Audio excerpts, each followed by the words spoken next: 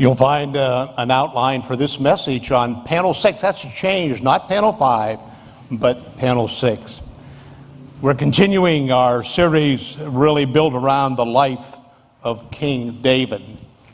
And one of the things that we haven't emphasized heretofore is that David was a great poet and a great musician.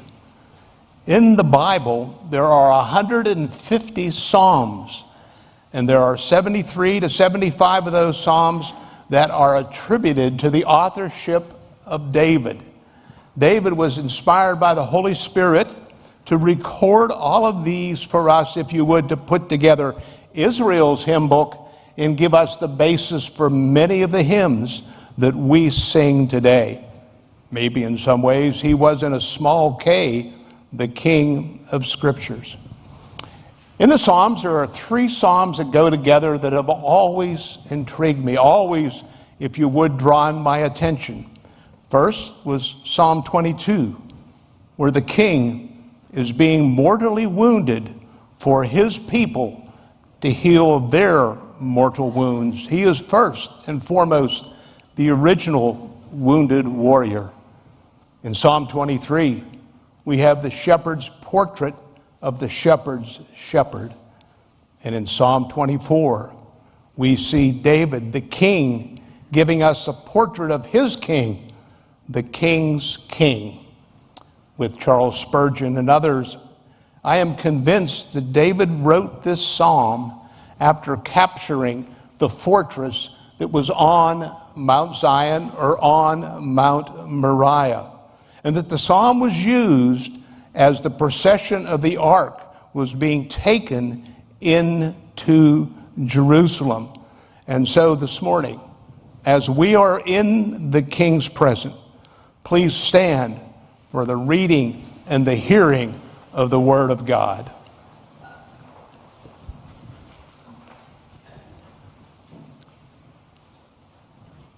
The earth is the Lord's and the fullness thereof, the world and all those who dwell therein. For he has founded it upon the seas and established it upon the rivers. Who shall ascend to the hill of the Lord, and who shall stand in his holy place? He who has clean hands and a pure heart, who does not lift up his soul to what is false, and does not swear deceitfully. He will receive a blessing from the Lord and righteousness from the God of his salvation. Such is the generation of those who seek him, who seek the face of the God of Jacob. Lift up your heads, O gates, and be lifted up, O ancient doors, that the King of glory may come in. Who is this King of glory? The Lord strong and mighty, the Lord mighty in battle. Lift up your heads, O gates, and lift them up, O ancient doors, that the King of glory may come in. Who is this King of glory? The Lord of hosts. He is the King of glory. Let us pray. Father in heaven, we come before you, the one who is all glorious, and we ask this day that your glory would fill this place, that the glory that is yours and yours alone would be at work here, to lift our hearts, lift our eyes, to see you for who you are, to worship you, and to praise you for the goodness and the gift that you have given us in your Son, our Lord Jesus Christ, the one who is even now the King of glory. We ask and pray that you would be at work to glorify yourself and to change us. We ask and pray this in Christ's name. Amen. Please be seated.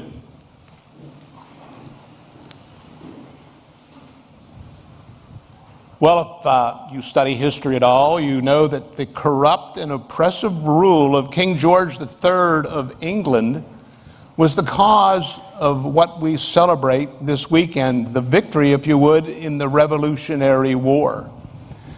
And supposedly, after the war, George Washington was offered the opportunity to be made king of the newly independent colonies. And he reportedly replied, "I did not defeat George III to become George the First. He knew the faults of men and the failures of monarchies, and he wisely declined that opportunity. Hence today, we are free from the tyranny of kings and monarchs. And while what we have today is far better, still it is plagued with the full array of the failures of fallen mankind. And so the question that begs to be answered this morning is this: if we are to be free, and if things are to be the way they should be, what kind of a king do we need? What kind of a king do you and I need? For Israel, God had been a faithful king to them ever since he delivered them out of Egypt and broke the bondage of Pharaoh, faithfully cared for them through the wilderness, delivered them into the promised land, conquered enemies before them, literally gave them what he had promised. And he gave them a warning when they entered. He said, you are not to mingle with those who are in the land or to adopt their practices. And of course, they, like us, were promptly disobedient. And they became disobedient, and they continually found themselves oppressed by those people. And God continually delivered them by judges. But more and more, they became entangled in the world around them. Entangled in that world and thinking it was better than God had even provided them, to the point that they said they wanted to be like the rest of the world. They wanted a king just like the rest of the world. And Samuel the prophet was so despondent over all of this that God himself had to comfort Samuel by telling Samuel, Samuel, they haven't rejected you, they have rejected me. And so he gave them what they wanted. He gave them a man that they would exalt and one that they would call king. Well, as we have learned, the glory of that particular man quickly faded. As David told us last week, the mighty have fallen. Saul had fallen. And so God required of himself that he would raise up another king, a king that would foreshadow the true king, the one that was to come. And we know clearly that that king was David. And so it is David himself in Psalm 24, the king, that tells us the kind of king he needed and the kind of king that we needed. And the first thing that the psalm makes clear to us is that the king that we need is a king who is true God. He is truly God because he created the world in all of its fullness. He is the owner of it because he created it from nothing. He is true God and there is no other. He is the one who was self-existent, who is eternally existent, who is the great I am. And in the New Testament, the Gospel of John, he reminds us that that is reflected in the original creation when he says that that one who was the Word, who was with God, and who in fact was God, who was Jesus, was the one who made all things, and nothing that has been made was not made by him. So he is a king who is true God, a God who created all things, and one to whom everybody belongs. Look at verse 1. The earth is the Lord's and the fullness thereof, and the world and those who dwell therein. There is not one of us sitting here this morning that does not belong to God. We are his, for he made us. Now, there is much more to be done that we might be fully and completely his. But by virtue of the creation, he is the one to whom all people belong, everybody that dwells on earth. And then at the same time, David tells us he is the one that sustains the creation. He is the one, if you would, who established it on the rivers, who founded it upon the seas. Those words indicate permanence, that it is built, that it is here to stay, that it cannot be shaken until he shakes it again. And we're told in Hebrews chapter 1, verse 3, that Christ, who is the exact replica and radiance of God the Father, sustains the creation right now by the power of his word. In other words, if Christ were to withdraw his power, the universe would cease to exist. If you would, it would disappear in a fire. Even as Peter tells us, it is sustained by the God who created it. It is tuned, timed, sustained, and maintained by its creator. And so, while men may make idols, God makes men, women, and boys and girls in his image. Whether they were formed from the dust of the earth or knit together in their mother's womb, we all belong to the God of creation. Can you imagine a lump of clay saying to itself, I'm going to make myself into a beautiful vase? Could that possibly happen? No more could that happen than a lifeless lump of soil say to itself, I am going to organize myself, and over time I will become a human being. It cannot happen because it is just mere matter. If we are to have a king, it cannot be a man. It must be one who is true God. Now, I'd like you to imagine something just for a moment. Imagine that next year, the Cowboys are going to be in the Super Bowl. Well, I could tell by the laughter, the expectations may not be that high, but just imagine that Jerry Jones or Stephen would come to you and say, hey, I would like you to come to the Super Bowl, which is being played in my stadium, and sit in my booth and watch the Super Bowl. Now, even if you laughed at that last line, you would probably say yes. And if you were going to the game with him, you wouldn't be worrying about getting through security. You wouldn't be worried about whether or not you got to that booth, there would be a seat there for you, and you could see the game. You wouldn't be concerned about it because of the one who had issued the invitation and the one who was taking you there to that game. Now think about it for a minute. Think about the one who issued the invitation in the gospel. The one who said, come unto me, all you who are weak and heavy laden, and I will give you rest for your soul. Believe in the Lord Jesus Christ and you will be saved. The one who issued that invitation, issued it, if you would, with a nail-scarred hand. It was an invitation written in blood, and it was extended to us with another hand that was pierced through with a nail. That's the invitation that we have from one true God who has made himself and declared himself to be our King. The question that sort of jumps out to me, I don't know if it jumps out to you.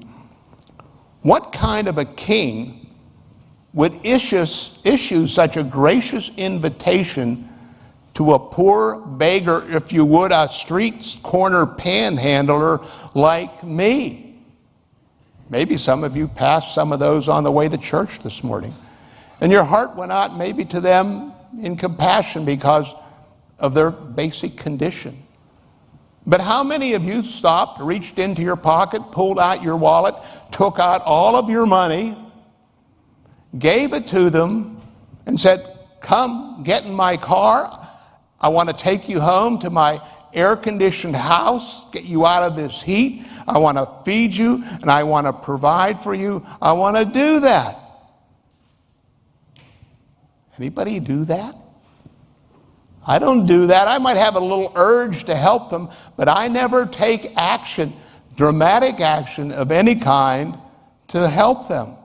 And so we find ourselves in the exact same condition. And so what we need in a king is one who redeems his people. While they are his, while he owns us by virtue of creating us, we must be redeemed from our plight. And the psalm puts before us the question, who may ascend to the hill of the Lord, and who may stand in his holy place? And it says, those who have clean hands and a pure heart. I'm not sure about you, but I am sure about me. My hands are contaminated with the sins I have done. My heart is darkened by the thoughts that I have, and I am not able to ascend the hill of the Lord or stand in his holy place. Something has to happen if that is going to be reality for me. I am unfit to make that climb up Zion's hill. I have to have somebody else to climb it for me. Somebody else to climb the mountain of the Lord. As you look at the Old Testament record, the fortress that was on Mount Zion or Mount Moriah was a Jebusite fortress. And that fortress had not been conquered by anybody. In God's providence, he had left that fortress for David to conquer. For the king, if you would, who would emulate Christ, that would be his fortress to conquer. And it was him who would do it. And if we're going to ascend that hill, he had to ascend it before us. And we can't ascend it on our own because we don't have any righteousness of our own. It talks about things that we haven't done, but we've done them all. It's, if you would, lifting up our soul to what is false or to an idol or swearing deceitfully, if you would, to try to attempt to attain a righteousness of our own. And it is clear from the record in the Psalm, in the record in Scripture, we do not have a righteousness of our own. And just like the people of Israel turned away from their God, so we have turned away. In Romans chapter 3, this dilemma that we have is repeated over 16 times. None are righteous, no, not one. All have turned away. And so we find that what we need is blessing and vindication. And you look at verse 5 where it says, the one who is able to ascend the hill, the one who will ultimately do that, will receive blessing from the Lord and righteousness or vindication from the God of his salvation. That's what we need. We need a blessing which literally justifies us, which makes us righteous. And the psalm said, this is the generation of those that seek him. Well, what is that generation? It's the generation, if you would, of regeneration. It's those who have had their hearts circumcised, who have had the heart of stone taken out and replaced with a heart of flesh. Something that comes solely and only from the blessing of our God who vindicates us. You know, at almost every occasion is somehow special or somehow commemorating something. We hear the hymn Amazing Grace over and over again. And I've heard two reactions to that hymn. One is one of my personal reactions is that I love that hymn because it speaks right to me where I am and who I am. Other people don't like that hymn because it says, I'm not a wretch. Oh, but you are. That's not an insult, that's a diagnosis. But there's nothing wrong with a diagnosis if there's a perfect cure. There's nothing wrong for a difficult diagnosis if there's someone who offers a perfect remedy. And so we have the beauty of what God is telling us about our King. Even though we are unable to climb that hill, ascend that hill on our own, he will provide for us all that we need. We need not fear the diagnosis because the one who has diagnosed us is the one who stands ready to redeem us with the price of his own life, with the price of his blood. All of this comes to us to point and tell us that any supposition, any idea that we have earned or deserved the grace of God has no base whatsoever. There is no earning it. There is no deserving it. It is solely and surely an act of God's blessing. The generation of those that seek him are the generation that he has sought. He sought and found us. Jesus, as he's making his way finally up to Jerusalem, goes through Jericho, and there in Jericho, he finds a sinner, Zacchaeus, a tax collector, one who was despised by everybody. And Zacchaeus is a short guy and he can't see him, so he climbs a tree so he can see Jesus. And Jesus comes to Zacchaeus and he finds him up a tree. Did Jesus find you up a tree? Found me up a tree. And he tells Zacchaeus, tonight I must come to your house. And while he's at Zacchaeus' house, he says this. He says, the Son of Man has come to seek and to save that which is lost. That's why he came. That's why he came. He came to redeem. And because we are redeemed, and because we live in the world in which we live, where if you would, the evil trinity, the world, the flesh, and the devil, which is all around us, day in and day out, which would tempt and goad us into sin, because that is there, the king that we need must be a king who is almighty to save. Verses 8 through 10 really portray for us exactly such a king.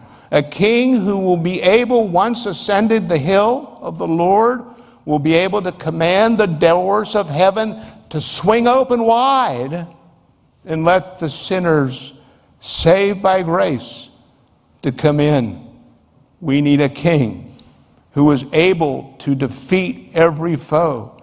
In verse 8, one who is strong and mighty in battle.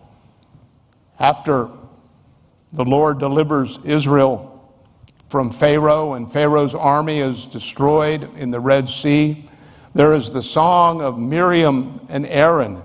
And in the song of Miriam and Aaron, they say this: He, the Lord, is a warrior. The Lord is his name.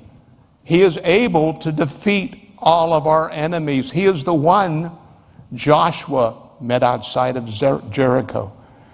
And when Joshua asked him, are you on our side? The Lord really tells him that's not the most important question. The most important question is, are you on my side? For he is the Lord that could defeat all the enemies. He's the one who made walls of water stand in the Red Sea, and he's the one who made walls of stone fall in Jericho. He is the Lord Sabaoth. He is the Lord, the commander, if you would, of heaven's armies. Now, this may be humorous to me, but it's sort of humorous, I think. I feel a little bit sorry for Goliath, because when he went down to meet David in that valley, he didn't stand a chance, because the Lord was on David's side. In Romans chapter 8, it tells us because our King is on our side, we are more than conquerors. We're not just winners, we're more than conquerors. There is nothing in this whole creation that can come against us and separate us from the love of God, which is in Christ Jesus, our King, because he is mighty to save, and he can defeat every foe. He is the one with unlimited power, power that will cause the ancient doors of heaven, the gates and the doors to swing open wide, that we may come in. Remember what happened after the fall in Eden? Adam and Eve were barred from re-entering the garden. The Lord set angels with flaming swords to guard the entrance that they could not pass. That's nothing more than the security system, the gates of heaven that will only open for the King of Glory himself. And so, who is this King of Glory? It's the Lord of hosts. He is the King of Glory. And as we ask the question, what kind of king do we need? We need the King of Glory. You and I, we all need King Jesus, the Lord Jesus. I think many of you have probably been to Washington, D.C. and visited several of the national monuments. The most visited is the Vietnam Memorial. And while I am an Army guy and a Vietnam veteran, that isn't my favorite memorial. It's the Marine Memorial. The Marine Memorial commemorates what happened on the island of Iwo Jima. That was the bloodiest battle in the history of the Marines. Lasted about 36 days. 7,000 Marines or Navy personnel were killed in action. 20,000 were wounded in action, and 27 medals of honor were awarded. Last week, a Marine named Woody Williams, age 98, died. He was the oldest surviving Medal of Honor winner from World War II. He was on Iwo Jima as he watched the flag being raised on Mount Suribachi. As 4 Marines had ascended that hill, carried the flag, and planted it there, he saw them. And that's what's memorialized in that memorial. And those 4 Marines, I'm sure, have long since departed this world. But there was another wounded warrior that ascended another hill for us. Mount Zion, or Mount Moriah, where Jerusalem was, the high point of that hill, geographically, is literally Golgotha.